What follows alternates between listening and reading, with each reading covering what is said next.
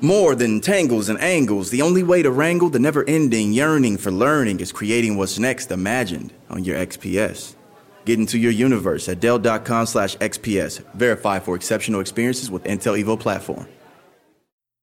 Hello everyone, this is Isaac, and you are listening to the Conspiracy Theories and Unpopular Culture podcast. This week we have special guest William Ramsey. He was a previous guest before, a couple of years ago, and since then he's been busy exploring the realm of the occult. He has written several books: Prophet of Evil, Aleister Crowley, 9/11, and the New World Order. He also wrote Abomination, Devil Worship and Deception in the West Memphis 3 Murders, as well as Children of the Beast, Aleister Crowley's Shadow over Humanity, which we talk about all three of those books in this episode. The reason why I had him on is because he just released a new project. It's a documentary called The Smiley Face Killers, available on Vimeo.com. We'll talk more about that if you are unfamiliar with it. But I have several links on the post for this episode on IlluminatiWatcher.com. If you look for it, you will find some images that we talk about, Charles Manson and these hand signs, which it comes up in the conversation. We also talk a little bit about some of the smiley face symbolism that you see from new movies, and we'll get into all that. One last thing, this entire show, this episode right here, is free. You are getting the show in its entirety with all gratitude and thanks going to my Illuminati Watcher Patreon supporters.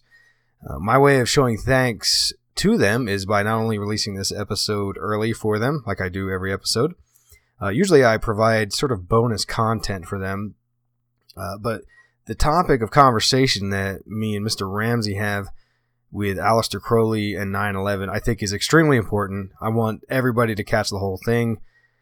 So what I'm going to do, and Mr. Ramsey has been kind enough to help me out with this, I've got a free autographed paperback of his book, Prophet of Evil, Aleister Crowley, 9/11, and the New World Order, which is an outstanding book. You will not find another Crowley reference book like this. It really spells out the true nature of this guy. He was quite a disgusting person. But we'll go into the topics of why that is, in the show. But I'm going to give this copy away to someone on the Patreon team. So I'm going to actually give this away on April 1st, 2018. So hurry up and go to patreon.com/Illuminati Watcher. Become a Patreon. If you become a tier 1 and up, you get access to all the bonus stuff.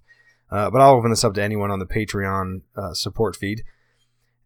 You can be entered into this giveaway. I will even pay for the shipping. This isn't going to cost you a nickel. So go ahead and sign up. I always talk about the Patreon thing. And the reason why is because, if you are unfamiliar, there is this agenda unfolding before our eyes to shut down free speech. They are trying to push out conspiracy theorists, and they are definitely throwing the babies out with the bathwater, because while I agree that some of the sort of conspiracy topics are a bit sort of disgusting, I don't really listen to Alex Jones. I think he's a bit extreme, but I do support that he should be able to, give his free speech to whoever. And I also acknowledge that YouTube is their own entity. They can do what they want. But the point is, there is definite censorship underway. They are shutting down some of the YouTube channels. That's news. It's this week it's happening. There's an article on Washington Post about it right now. And I actually talked to Mr. Ramsey about that. So anyways, the idea is that Patreon allows us to directly connect with each other. So we no longer have to rely on Google and YouTube, which are methodically shutting down and demonetizing and pushing us out of significance. You've probably heard me rant and rave about this in the past, so I won't keep going with it. But point is, go to patreon.com/Illuminati Watcher, become a Patreon supporter, and on April 1st, you may very well win a free copy of William Ramsey's book on Aleister Crowley. It will definitely blow your mind. He's got references in here and citations from Crowley's actual words, poetry, and books. The topics on this show range from, William Ramsey's awakening to the occult, 9/11, the West Memphis 3, Smiley Face Killers, Aleister Crowley, some of Crowley's quote-unquote children of the beast. We get a little bit into Charles Manson, Harry Potter, and then Gematria of number 11, Nobody's Safe. So enjoy the show. And again, thank you for listening and participating and leaving the reviews on iTunes. Okay, I'll shut up now. Thanks. All right, thanks for coming back on the show. I had you on a couple, 2-3 years ago on a controversial topic of the West Memphis 3. And since then, you've been really working on your research. You've got the YouTube channel going, and you now have this new project about the Smiley Face Killers, which we'll get into here in a bit. But for those who aren't familiar with your work, I'd like to first kind of, get to know you a little bit, get a little bit of your background, at least as much as you're willing to share. I realize, I'm sure you work from an anonymous perspective like I do, a pseudonym, I would guess maybe. Yes. Okay.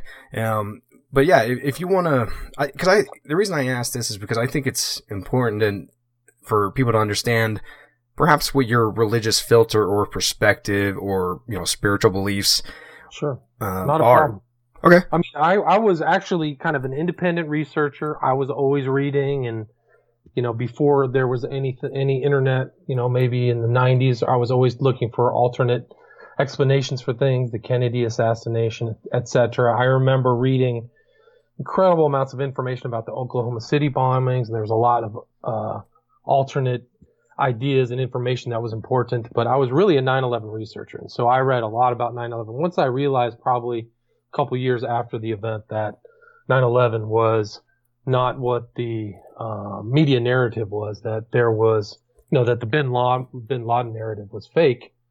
I researched it. When I was researching that, then I kind of came across this numerology. I was never really knowledgeable about the occult. I was not an occultist. I was raised in a Catholic household. I consider myself a Christian. I've done a lot of reading of the Bible independently, and I'm not a Catholic anymore. But I really didn't have a background about the occult. And what I noticed and came to realize after researching the events of 9/11, that these numbers were all important. 9/11, the numbers of the planes, the height of the buildings, the date. The buildings were 110 stories tall. There was all kinds of occult meanings in the architecture and the people involved that were surrounding the event. So when I looked into those numbers, this numerology, that led me back to Aleister Crowley, because Crowley's kind of ideal number really were those 117793 were all main numbers that he used in his ideology, which he called Thelema, which was the religion he created. And that's what led me to write my first book, which was Prophet of Evil, referencing Aleister Crowley. Prophet of Evil, 9/11, Aleister Crowley and the New World Order. Most people wouldn't have put those together, I would think, and that's why I wrote it. I never thought I'd be an author of in any way, shape, or form. And I was an independent author too. I never really sent that book around to any publishers or anything. I always wanted to maintain the independence of my thinking and the book. So I did a lot of stuff. My first book was all printed out on a printer, a literal printer, which I compiled and actually did the binding. And then I discovered CreateSpace, and that book was actually sized differently than anything that would be on a library. And then, after I finished that book, I did some interviews and I sold that. And, my interest in Crowley never kind of went away. I still am researching Crowley to this day, but then I came across the case of the West Memphis 3 in about 2012, and I wrote a book about that, about the occult, because nobody was really talking about the Aleister Crowley and anything involved in that. Those notions were poo-pooed, but the 3 children were murdered, were 8 years old, and Crowley said that was the ideal age for a sacrifice.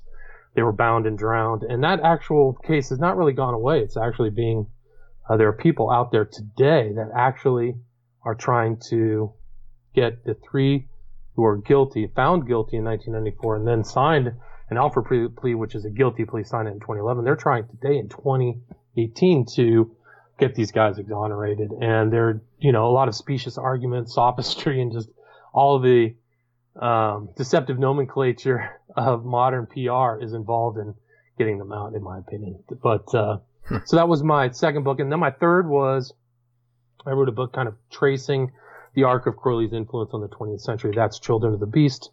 Aleister Crowley, that was my Children of the Beast book, Aleister Crowley's Shadow Over Humanity, which talks about so many people in modern culture and history that were influenced by Crowley, had attachment to Crowley, Adolf Hitler, the Beatles, Timothy Leary, Aldous Huxley. It just goes on and on. So many people were influenced by his ideas and influenced the 60s and 9/11 event, which I make an argument for that.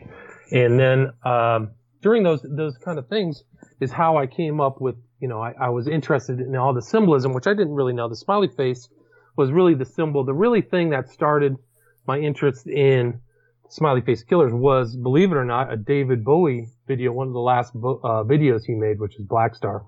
Right when the music starts in that video, there's a smiley face on this spaceman suit, which I believe symbolized David Bowie, who's dying of liver cancer. And I was like, well, why is that there? And so I traced it back to Alan Moore, but that actual usage of the smiley face goes back before that. It's a chaos magic symbol.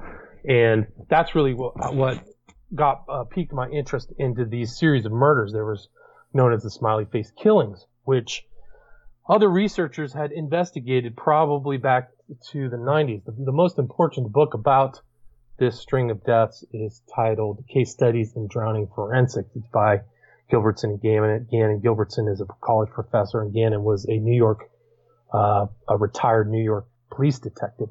And they noticed that there were similarities in the cases. And the similarities are that they're young men, disappear, some drugged, and then are found in water, almost too uniform. And so I set out to research that and try to see if there was an occult tie. I actually tried to disabuse the notion that the smiley face was associated with these deaths, and I actually had the opposite. I was completely convinced that that symbol is an important component of this series of deaths, and that's what led me to publish or finish my movie, and I put it out on Vimeo, kind of a censorship-free platform. I had a lot of trouble getting my video up on Amazon. I imagine. It was a pain. It was a nightmare. I was just like, I give up. So I've had a lot. I'm very pleased with how Vimeo has treated a very controversial movie that is 3.5 hours long, tons of research.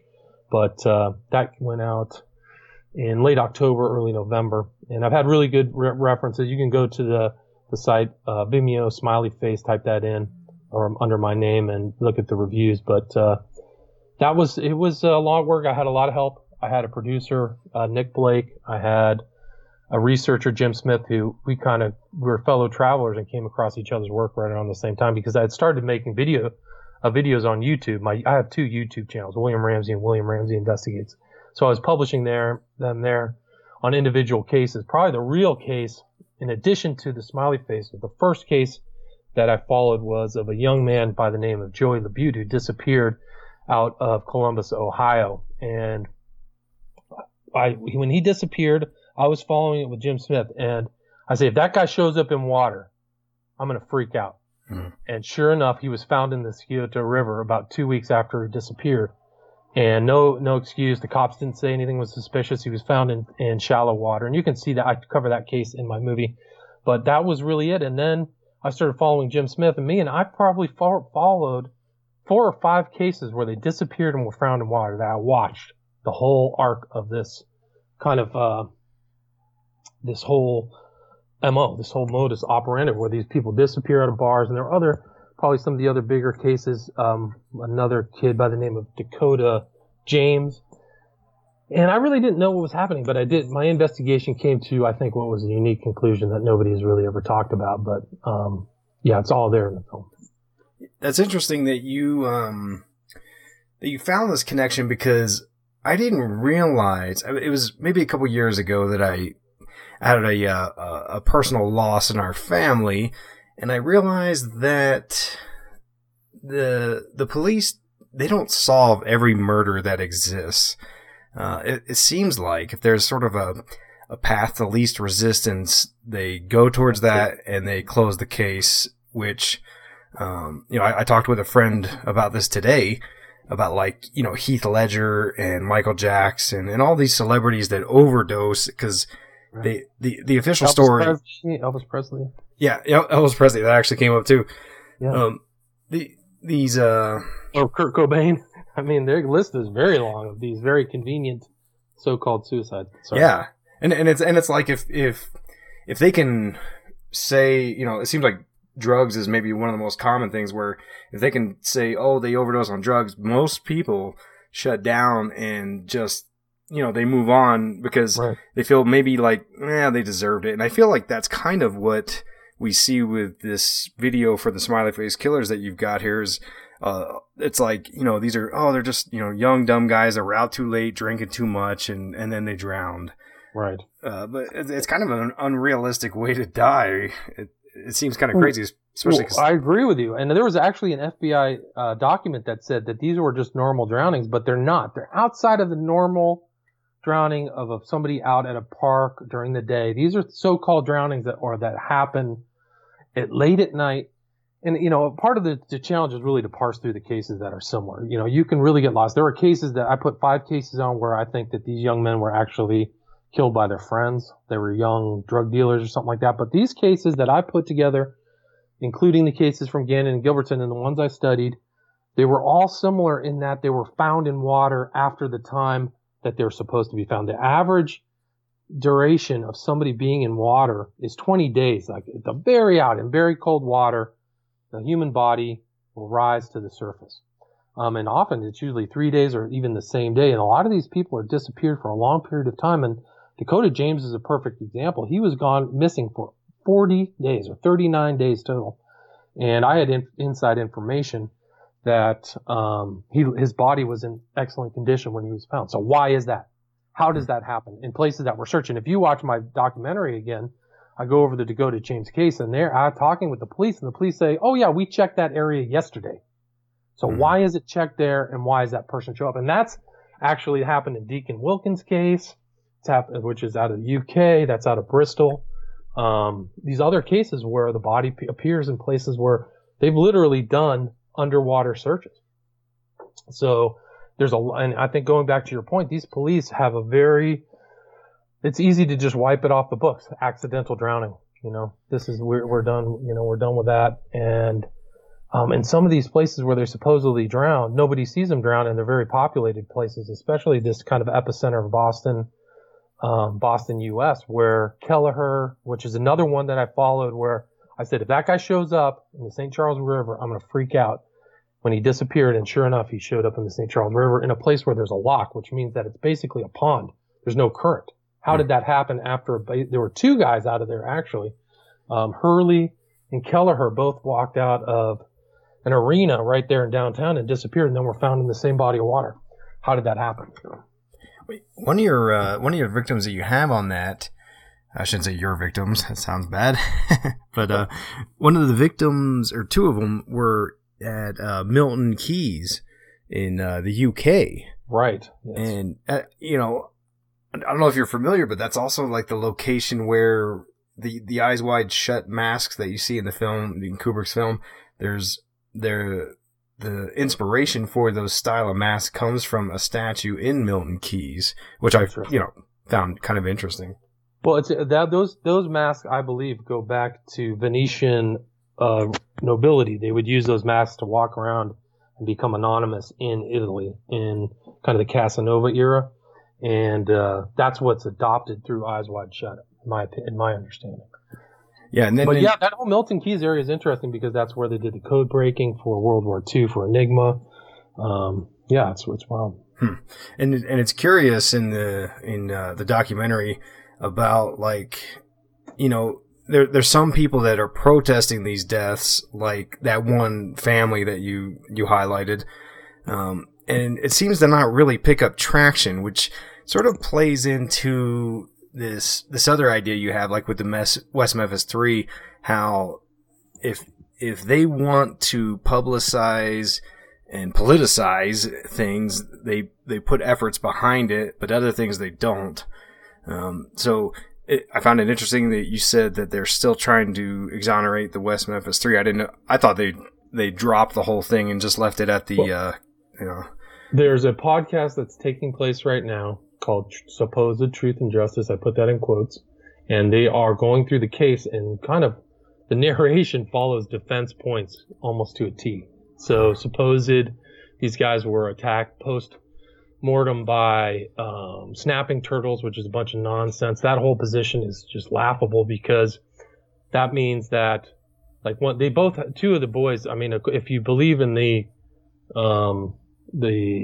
medical examiner, that two of the boys almost died from their brain injury. That means that they would have had to have been thrown in the water, and then a snapping turtle about 150 pounds carried a stick and beat him over the head while they ate him. I mean, it's a joke. It's just if you look at the actual facts of the case, there's a bunch of silly stuff involved, but there's always this push for exoneration. So, and they're still under probation. Actually, all three are still under probation at this time.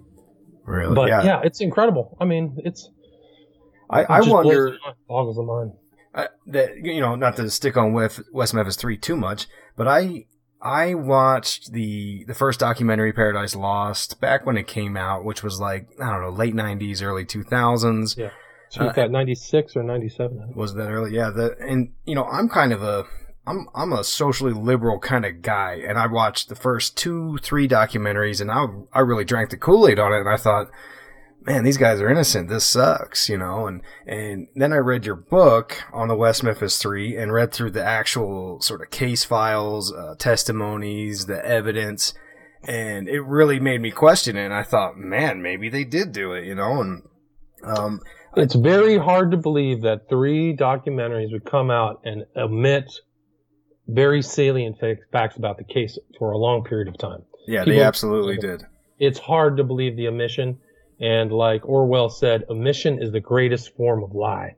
And those movies omit so much important stuff. There's no talk about Damien Echols' 500-page psych exhibit from 3 different hospitals, one in Oregon. It doesn't talk about all kinds of stuff. The post-conviction admissions by Miss Kelly. I mean, it's incredible. So you can get this, and I believe that those, in my opinion, those 3 documentaries were politicized and to promote a narrative of an unjust southern white flyover state, a bunch of hillbillies, and a witch hunt, But if you actually read through the case, you can go through. This is even through people who support the West Memphis 3. People like Mara Levert admit and write in her own book, in her own writings, that Damien Echols wanted to have the Encyclopedia of Witchcraft to read it. I mean, it's incredible, all the stuff that's left out. So you're going to read. I would suggest the listeners, if you're on the fence or you think these guys were railroaded by a bunch of moonshine swilling KKK members, there's a more important area. And, when I looked at that case, I wasn't trying to come up with a conclusion. I actually was interested because Aleister Crowley was mentioned in the case. And I came to a conclusion after actually doing my reading and doing my homework. And a lot of the people who have this idea that they're innocent haven't done their homework. They come to conclusions based on, poor information, propaganda, defense points. So it's sad. Absolutely. That's because I have discussions with this with, some of my friends or whatever, and I get the same sort of reaction when I say, they might have done it, and obviously I don't know, I wasn't there, but the stuff that I read, in your book, it very much raises a ton of questions, especially because, they keep churning out these documentaries. It's like, why do so many of these celebrities and people care so much about these particular guys?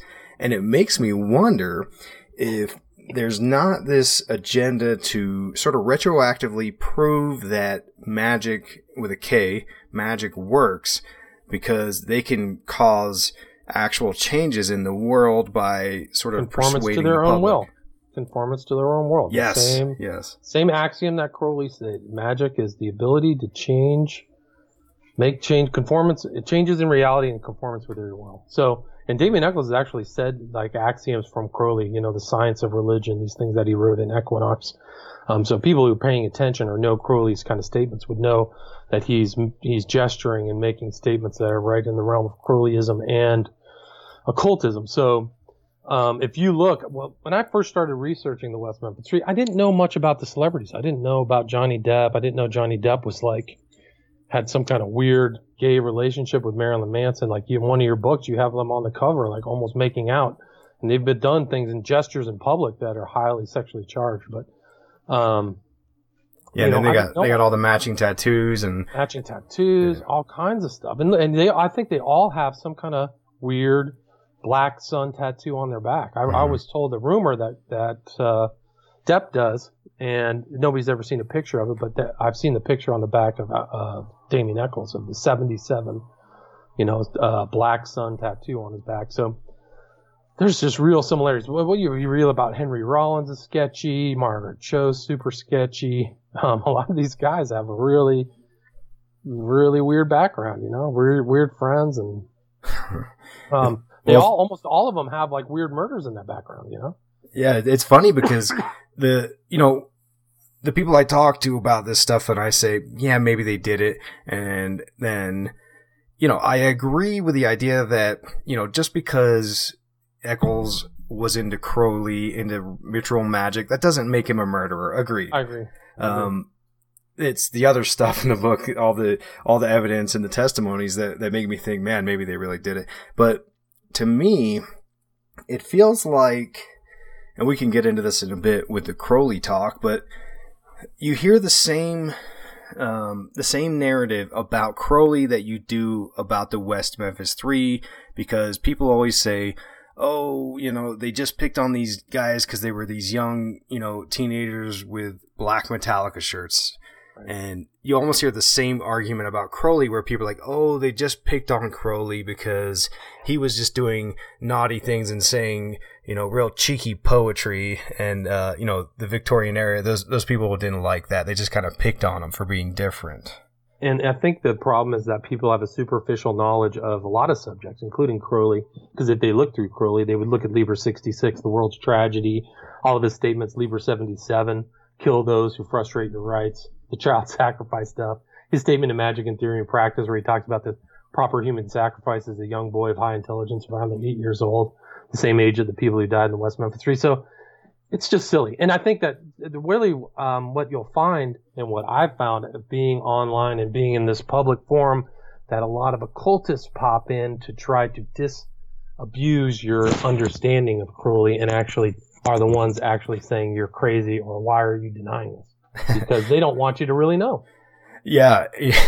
Yeah, it's pretty crazy with the Crowley thing because it's quite obvious. And I find it interesting because the sort of liberal Hollywood elites, they, I don't want to sound like a bigot, but like in general, they seem to be the ones that are more like, adore Crowley or at least know who he is, whereas the masses, they're not really familiar with him.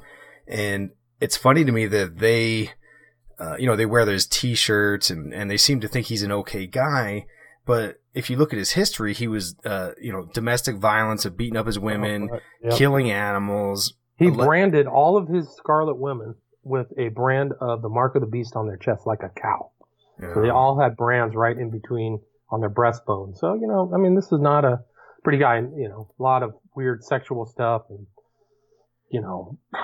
Yeah, we'll get into that in the second part. Let me see here. So the Smiley Face Killers, you talked a bit about them on the documentary. You've got, a couple hours of different cases. Are there any particular cases that you think are more, I don't know, occultish, I should say, but more sort of devious than others? Or are they all kind of the same thing, just repeated over and over and over?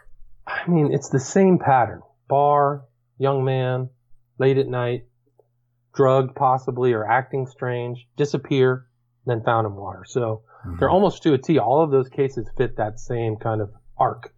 Whether some of the more occult ones, the ones that involve torture, I think were very important. The one that happened in Providence, Rhode Island, I wish I could remember his name offhand.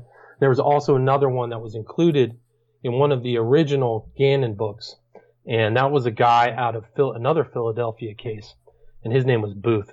And they talked about Tommy Booth because where he died, there was all kinds of like a mega sigil that involved a smiley face in the back of the place where they had already searched and then found his body. So it shows that's a case where Gannon and Gilbertson, I think, conclusively proved that somebody disappeared and was still alive before they died. Yeah, it's pretty dark stuff. But by the time you get, I'm sorry. Go ahead. The other interesting thing about the case is that they surmised or deduced that he was either supposed to be inducted into a group and said no, and that's what they think is why he ended up dead. Yeah, and the the sort of last third where you kind of give the viewer an idea of why these things might be happening. You relate it to some sort of pop culture figures. And by the way, I'll shoot you an email on the side. There was the one music group in particular you talk about. I watched the video they had, and I saw the smiley face in the one video. Right. I'll send it to you. But yeah, anyways, the meaning of this smiley face. Could you maybe explain and break down what that means here and why we see it connected to these murders? Well, it goes back. I mean, there's a deeper meaning, but I think that it's well explicated in Alan Moore's The Watchmen. The guy who it starts off, if you remember the comic book, if people have read the comic book or seen the movie, the show starts out with a guy who now plays the bad guy on The Walking Dead. I can't remember the actor's name, but he has a smiley face on his lapel, and that's where the blood lends up, and he says it's all just a big joke. And they talk about that character comedian as being in the Vietnam War. And I talk about it in the documentary where, he looks at ultraviolence and death and says it's all just a big joke. That's kind of a distillation of his opinion. And that's something that Crowley believed, that the universe was a big comedic joke. So I think that means that you can kind of do whatever you want. I think that's the analog or corollary to that idea. And that's what that smiley face represents. And it's also interesting that the Joker character from the DC Comics, he's described as a nihilist, and he obviously, embodies this smiley face, nothing matters, do what you want kind of idea. In the original, the laughing joke or whatever, the killing joke was written by Alan Moore. Oh, no kidding. Yeah, so that was one of his comic book writings, yeah. So you see that nihilism and, uncaring for the violence that they have. And then it goes back even before. How did Alan Moore adopt that? That's the real question. Who was using the smiley face before that? Yeah, I think it does go deeper, and you explain more in the video.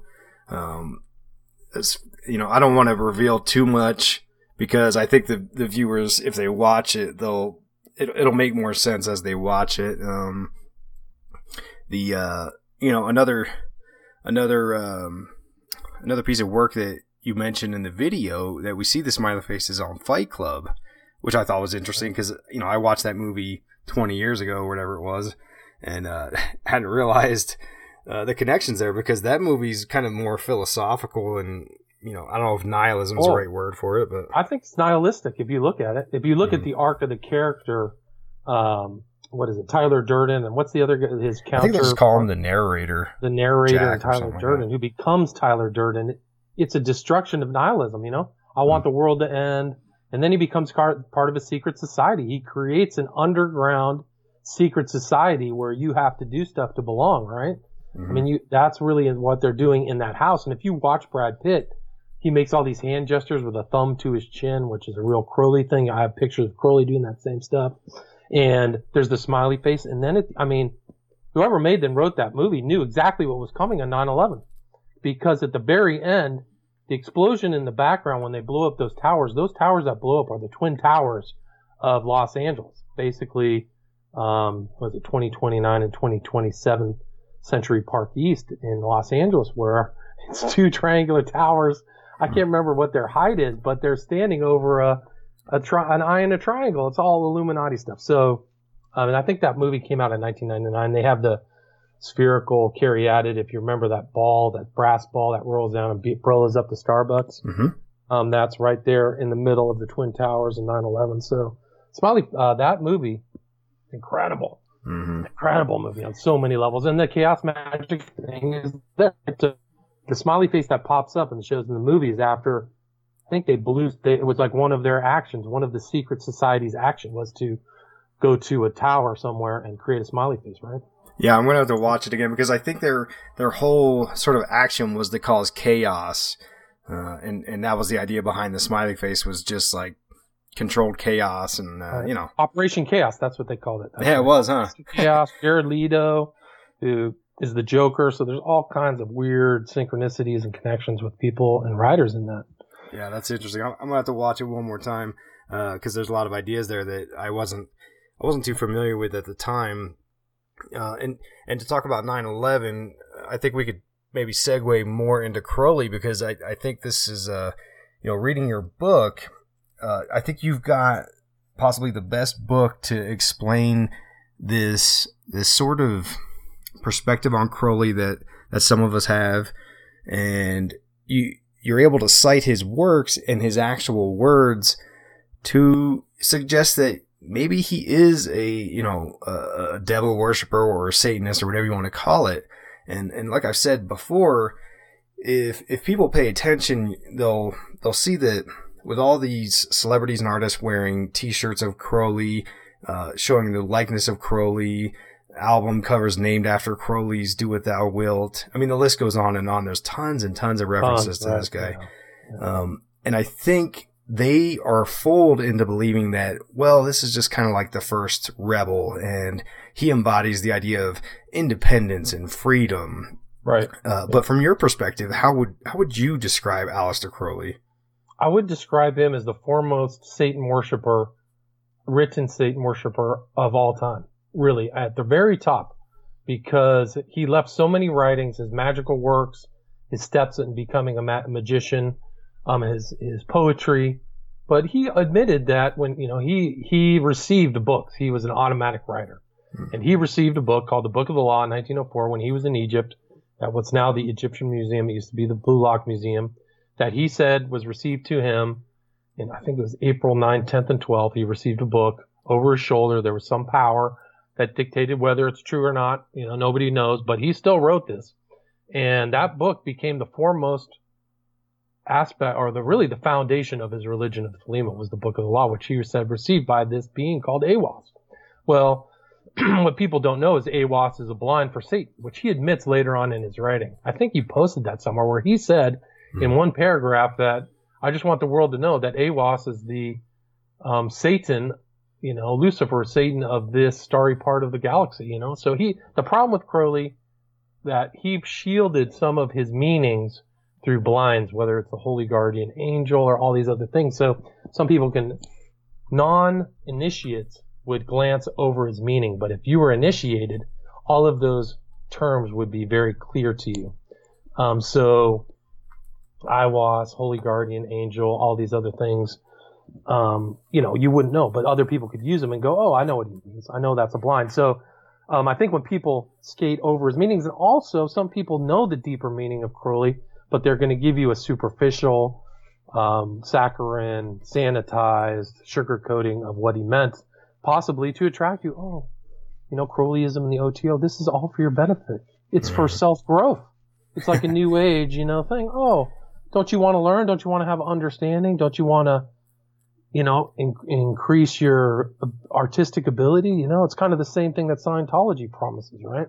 Yeah. Which is very similar because, Hubbard was probably an OTO member, was at the Thelema Lodge, and, adapted so many of Crowley's ideas, and he thought he was the one who came after, which there's a little part of the Book of the Law that says there shall be another who will come after and interpret things. And that real hardcore occultist, and there's other people out there who claim to be the one who come after, but Hubbard saw himself as the one who came after Crowley to establish and increase what Crowley wrote. And in some ways, you have to give him credit for possibly being that person, because Hubbard at one time was the most published author in the world, and Scientology covered the earth. And his own son, which I cover in my book, Children of the Beast, said Scientology is black magic carried over a longer period of time. So, and his son wrote in his biography, if you read the book, Children of the Beast, that at the very early parts of Scientology, when Hubbard wasn't doing massive amounts of drugs and speed, he would pore over Crowley's writings before going out on talks, and he would pour and fondle Crowley's books and stuff. And he mentions Crowley. I mean, there's actually an audio of Hubbard talking about Crowley. Yeah, there's book. all these parts. There's all these just to finish this kind of thing that you stated. There's just all these aspects to Crowley where you can give only one facet to the public and not understand the totality of what he was up to. They don't talk about all the times that he was trying to do these rituals, that he was, the lamb being this kind of strange creature that he channeled in 1918 and drew a picture of that looks exactly like a gray alien, to blow people's minds that this is some kind of contact with an entity that's verified at 1918, way before, 1947s or any UFOs.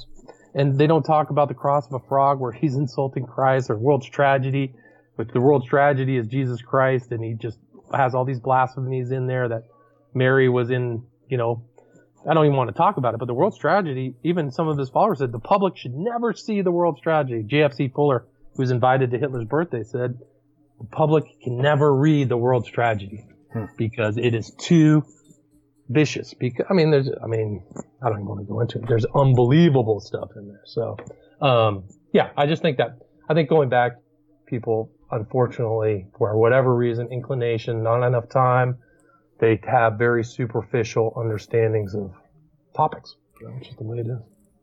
And Crowley talks quite a bit, and in your book it becomes obvious if you look for it as you're reading. There's themes of this concept of human or sacrifice of a life, which the energy of it relates to magic and whatnot. Could you explain to the listeners, some of the ideas behind the sacrifice and how Crowley did in fact do this sort of thing? Right. And it started very early. He was sacrificing doves right when he was coming out of the Golden Dawn, even before the turn of the 20th century, so 1897, 98. And he wrote in his magical masterwork, Magic in Theory and Practice, that beings have energy. Energy is stored up.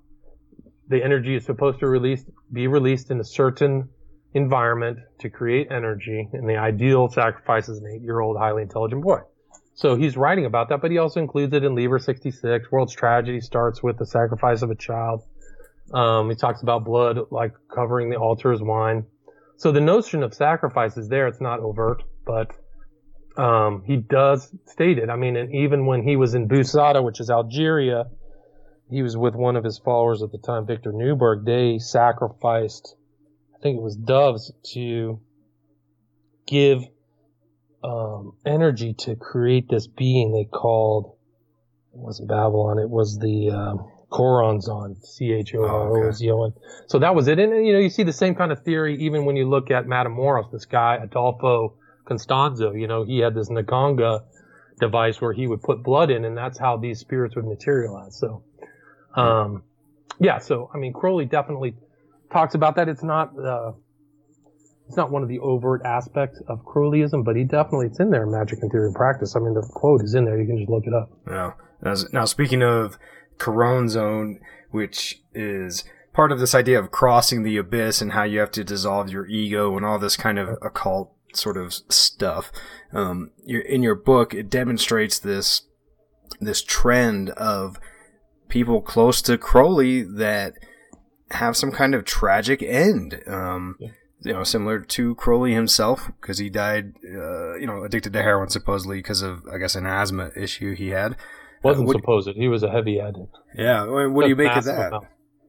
Well, I think that Crowley left a real wake of wreckage in his life. One of this guy Mudd committed suicide. Crowley said, get a big insurance policy, then kill yourself so I can get the money to create the great work. He had another woman named Hersig, who was one of his Scarlet Women, who he did rituals with, branded her on the chest. And then when his magical abbey of Thelema got shut down in Sicily, he just abandoned her. I got to go off somebody else. So she was left to become a prostitute in the Paris streets. So, he had children that he never spent time with. He had one of his child, said, oh, she'll make a good little whore. I think he wrote that about her. So, one he drove insane, another drank herself to insanity. That was the woman who was with him when he received the Book of the Law in 1904. Her name was Kelly. So you just see this record, and then this one girl he beat up, broke her eye socket, sent her out. There's other statements of some of these other women. They said, we're lucky to escape with our lives. I include that in my book. So, yeah, I would see the records, and then you could see the people who are followers of Crowley. A lot of them reach tragic ends, It seems like this isn't a path that works well, yet people are still interested in it. I think that the promise of Crowley is that you can indulge all your carnal, selfish desires and call it a religion. So, he integrated in his rituals, sexual stuff and drugs, and that's kind of what is the easy path for, anybody really. I mean, I think it's the left-handed path, and I think that appeals to a certain segment of society and anywhere. Whether and then a lot of the stuff he tried to resurrect from the past, the rites of Eleusis and all the stuff that happened in Greece. So, I think that he was just one manifestation or emanation in history of people doing the same type of stuff. I see a lot of sort of overlap between these New Age ideas, which I've dabbled in for like the self-help aspect, but when you follow it down the line, you end up in the territory of Hitler, Crowley, Blavatsky, and you find out that they all have Masonry. Yeah, all very similar ideas here. Right. I agree, and I mean I think that's the kind of sugarcoating on Crowley and other these people is that they had this kind of this is good. We're in this self-realization, self-exploration. However, we're superior to everybody else, and we can do whatever we want and all this stuff. So yeah, it's kind of like a dangerous path. I think the left-hand path. So yeah, but Crowley could be taught. He wrote for the New Age. There was a book called the New, a magazine called the New Age that Crowley wrote for. So yeah, it's he's part of it. He got his 33rd degree by a guy by the name of Yarker, who was a known Mason. He wrote in Crowley's own autobiography. He talks about a lot of his relationship with people. One was Yarker, where Crowley was encouraging Yarker to change the Masonic rituals because he didn't think that they were accurate in the occult record, which never happened, but it just shows that he was in contact with those people. Not one of them. I wonder if, to go to this idea of, the problems with the left-hand path. And, I'm also a Christian. I acknowledge that maybe what I believe isn't great for everybody, though. But I do wonder if a lot of the teachings that I understand from Christianity is like, we're all humans. We all are prone to sin. And when you follow a religion like Thelema, or, and I don't profess to understand Thelema exactly. I've never attended a ceremony or whatever, but the idea that you can pursue your own selfish desires seems to me like it just pushes you towards, what they would call like the base frequencies or, kind of like the man's sinful nature, which, in essence, I feel like is by definition satanic somewhat. Yeah, I would agree with that. I mean, I would say that, Crowley wrote, the only sin is restriction, so don't be restricted by rules or anything like that. Do your own will. And I think that that's always led to so much conflict. Crowley was in conflict with people his whole life. He never, submitted to other people or anything like that. So it was always this kind of dynamic where he had with other people that, end up in terrible consequences. And I think that's the scary part of a lot of his doctrine. He didn't believe in, his Liber 77, man is God, right? So there's no God but man, which, I think, creates this kind of interplay of individuals where it just doesn't work out. If everybody thinks there's a God, no, I'm a God. It doesn't end well. And I think that also he entered into these dangerous territory that he might have been able to handle, but all these other people drive them insane, doing a ton of drugs and psychedelics and things like that Crowley advocated. If you look at the 60s, which, was kind of like the birth of his child, the child of Horus, just the level of drug overdoses, madness, ruined relationships, this whole thing that Leary advocated, it was something people went through, but not a lot of people not everybody came out of that intact. Doing one's own will could very possibly end up being like Hitler. He thought he was following his true will. Yeah. And you talk about this in your Children of the Beast book. Who are some other these big names that you would consider children of the beast?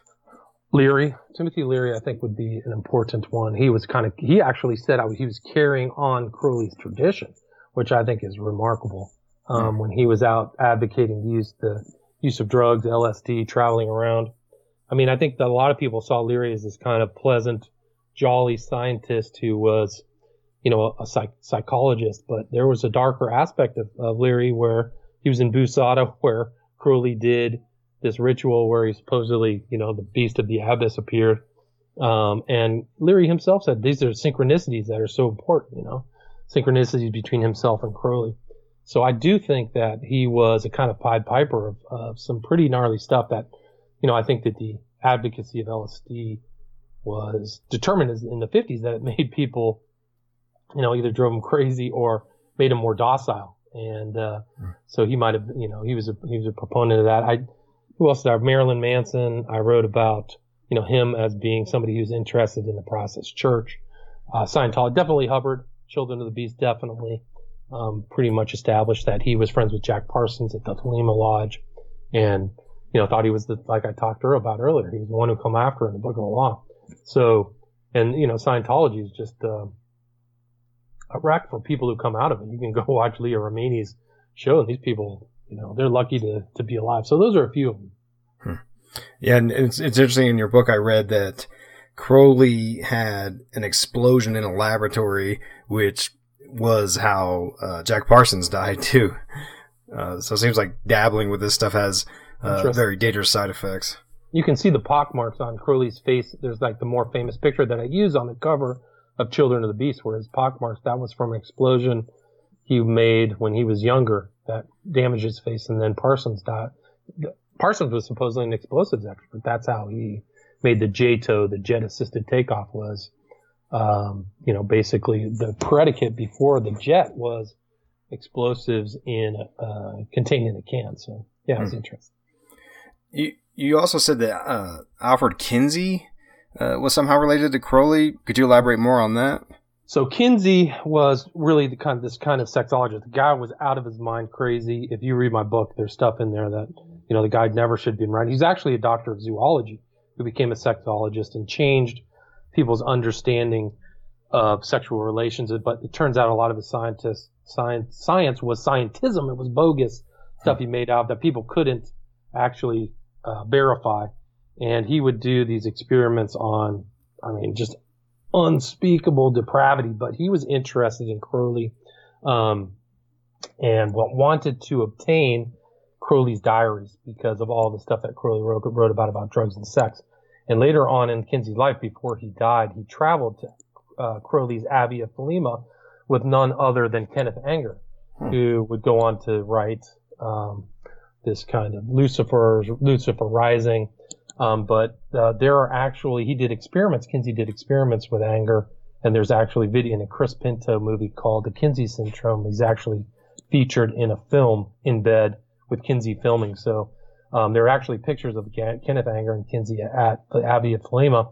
And then Anger goes on to be kind of a torchbearer for Crowley and was actually a roommate with none other than Bobby Bouzoulet, who ended up killing Hinman and was part of the Manson family. And I think that if people ever talk about Manson and leave out Kenneth Anger, I don't think they're getting the totality of the understanding of the Manson family, who Charles Manson knew so much about Scientology that they actually said there's nothing else to learn here, and they used all kinds of process ideas, which was an offshoot of Scientology. The founders were Scientology. So that Manson case is fascinating to me, and they say, Charlie was a operating thetan, which is like the highest level that even Jesus was at. And Kenneth Anger, I think it was before Beausoleil got arrested. Yeah. They did some sort of satanic ceremony in a church. They lied to the church and somehow got in there and did this big satanic ritual that ended horrifically or something. Yeah, so there was all kinds. Beausoleil wrote in his biography or something about how he had some out-of-body experience with Anger, where they changed and went through dimensions. It's crazy, and nobody ever talks about that in the whole arc of the Manson family stories, So yeah, it's really interesting. There was a book that the Process Church actually sued, and it was by, I can't remember. Ed Sanders, yeah. So that whole chapter, which I have, was taken out of that book that dealt with Charles and the process. And Charles Manson was associated with the Solar Lodge down here, which was an OTO offshoot down here in Los Angeles where I live. So, there were all kinds of connections with Charles Manson and that people just kind of gloss over. It's a shame. There's a picture. Have you ever seen the picture of Charles Manson where he's making the Typhonian hand sign, 2 fingers up? No, I don't think so. Yeah, it's incredible. I'll send it to you. Huh. So, I mean, you don't, and this is pre-internet age. So how did Manson know about that, Yeah, I've seen the images of, not Sharon Tate, Susan Atkins, and I think it was Krenwinkel walking through the halls of justice in L.A., and they do the all-seeing eye 666 hand. Right. Yeah. I mean, it's crazy. All these hand signs that you see celebrities making today, these guys were making, pre-internet. Yeah, it's wild. It's wild. Now, as far as Crowley goes, one of the big sort of divisive ideas I've seen and read is, was he or was he not a quote-unquote Satanist? And I could tell reading your book, and I'm sure the listeners are going to guess the answer, but what do you think? Was he truly what we would say a Satanist? Of course, he just was sophisticated. He was, he wouldn't bow down and say it was, and to him, Satan, he had that old Luciferian notion where Satan is your helper, right? Mm-hmm. So he's not my enemy. So, I mean, you can go through some of his writings where he says, I didn't want to just become a follower of Satan. I wanted to become his chief of staff. Mm. So, yeah, it's to say he's not a Satanist. I think people can try that, but, it's just not. It's not. What's curious to me when I read your book, there you pull out a lot of his ideas and the statements he's made, and a lot of them they tie in to Satanism, the Church of Satan, and Satanized ideas like and I don't know the quote off the top of my head, but something to the effect of like, if somebody gets in your way, you're free to destroy them to That's get Liber what you 77. need. Yeah, Liber 77.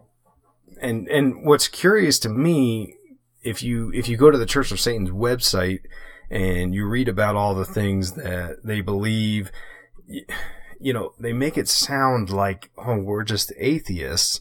But when you read like some of their views, I think, man, I don't know. It seems like you're devil worshippers without actually claiming to worship the devil, which is what kind of Crowley does. I agree. I totally agree. I mean, he says, he admits to so many things that it's hard to believe. It's just that, he uses God in terms. Do you see that picture of Manson that I sent you on Skype? Yeah, let me grab it real quick. Just look at it. So on his left hand, he's making the Typhonian hand sign, and on his right, it's the peace sign.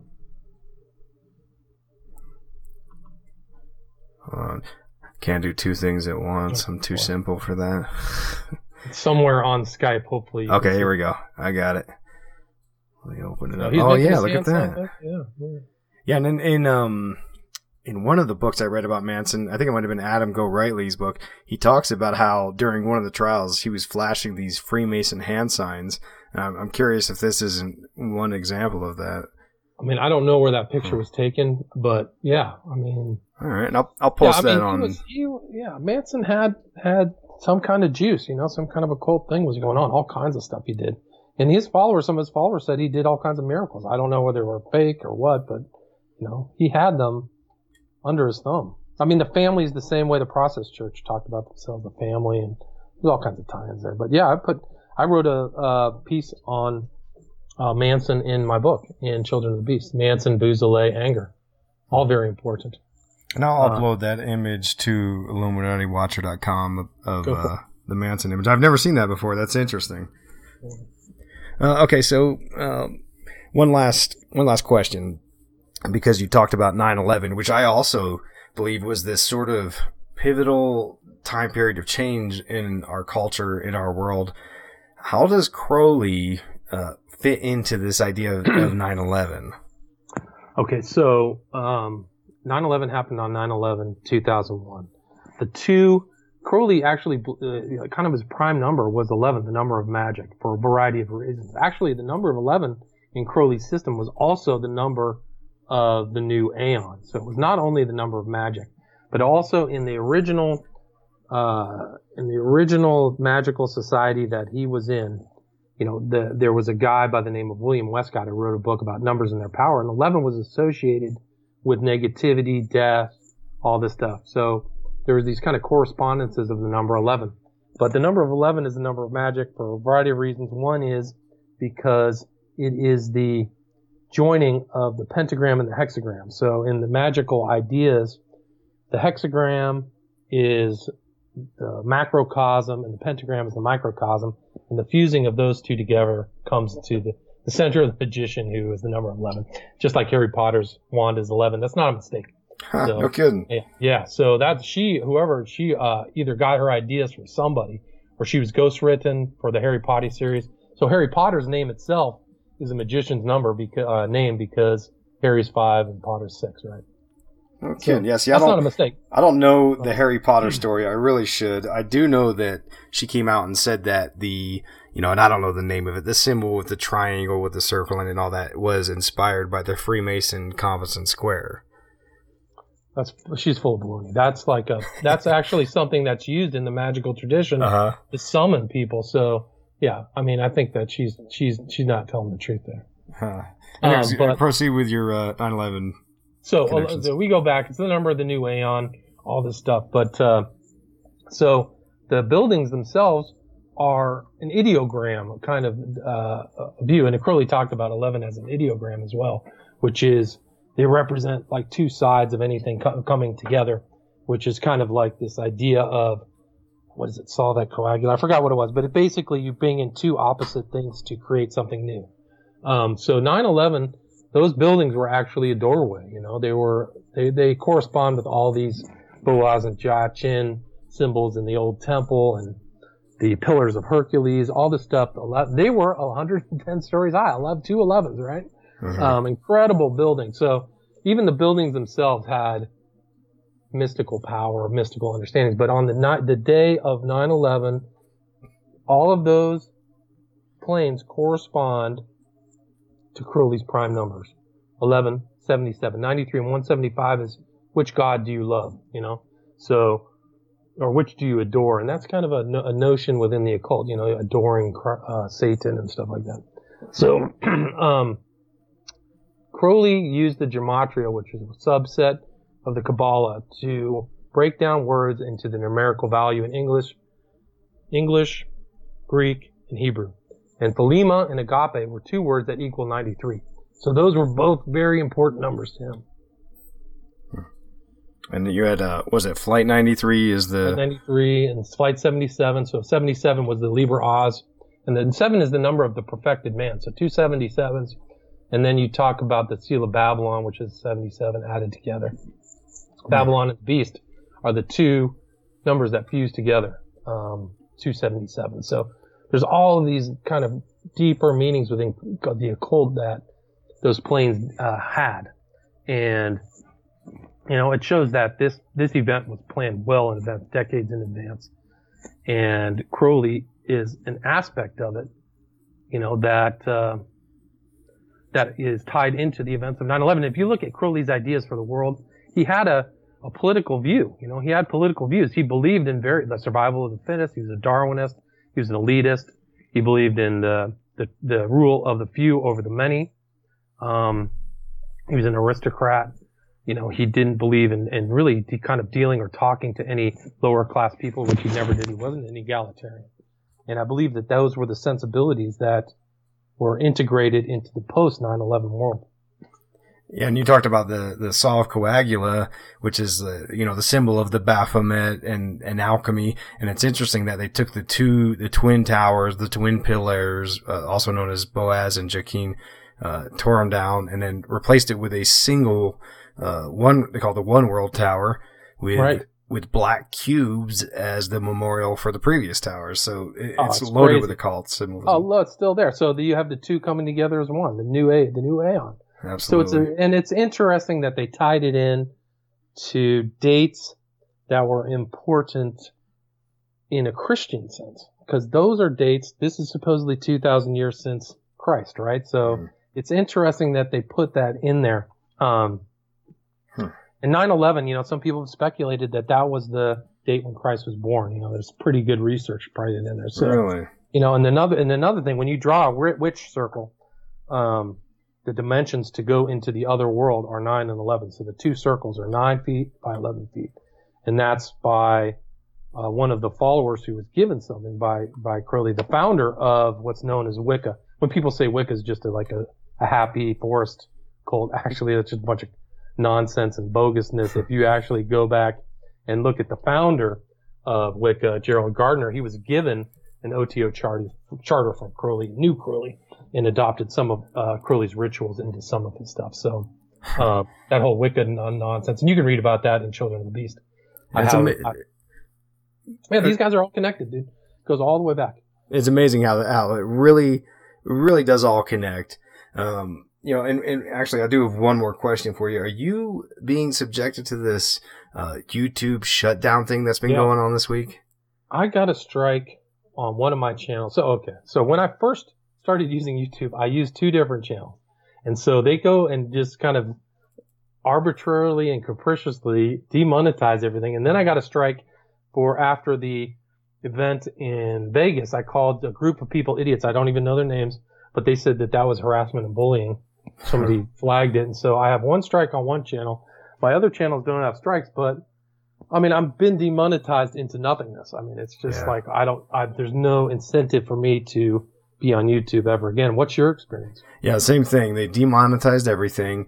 The problem I had was that I tried to find another avenue to put videos up.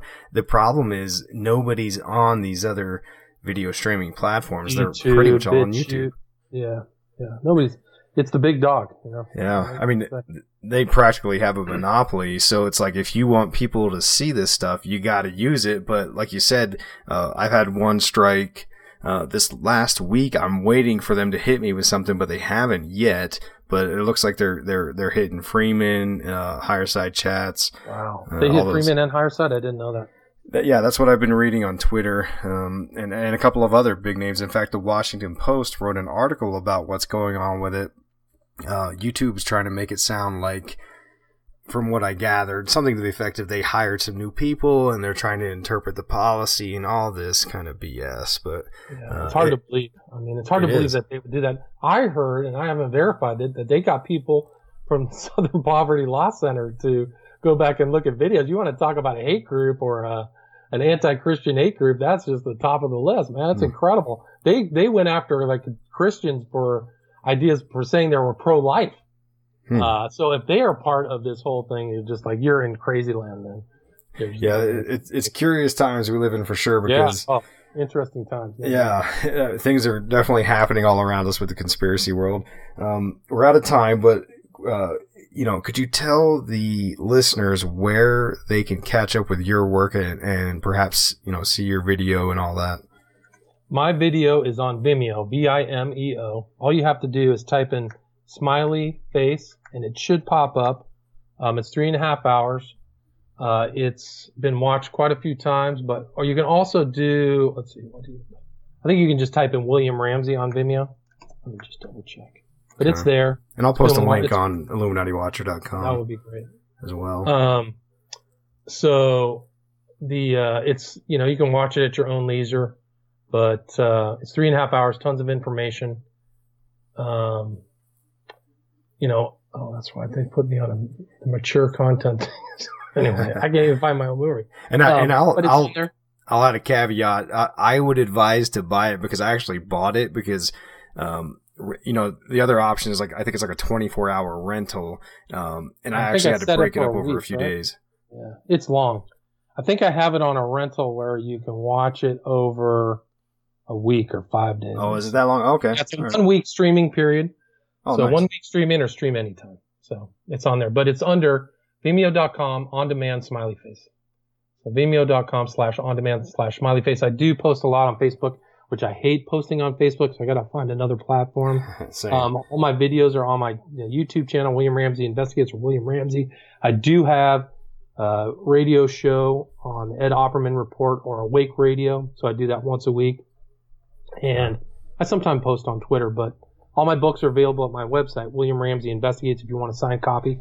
They're also all available on Amazon. Awesome. Okay, I'm jotting all those links down, and I'll publish all of those on IlluminatiWatcher.com and on the Patreon website where I'll have the feed for this audio. But hey, thanks for coming back on the show. I imagine we will reconnect again in the near future, so long as the free speech is still intact in our country. Yeah, really. If we can rely on the constitutional First Amendment rights, would be something else, right? Exactly. By the Constitution? What a thought. Yeah. All right, man. Thanks for having me on your show. I appreciate it. All right. Thanks a lot, William. We'll talk to you later. All right. Cheers. Bye. There you have it. William Ramsey.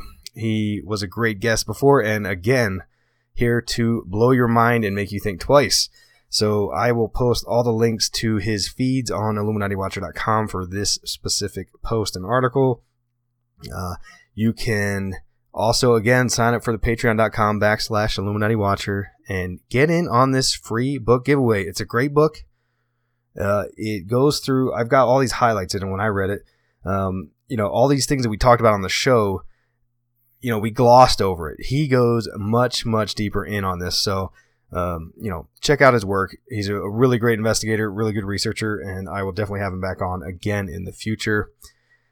If nothing else, please go to iTunes and leave a review. I've been reading all of them. I appreciate it a lot. You guys that are leaving the reviews for iTunes allow my show to move up in the rankings, and this actually opens up the minds of more people. So doing that actually helps a lot more than you would even realize. So thanks again for listening. I appreciate your sponsorship on Patreon, and I appreciate your time. Thank you, thank you, thank you.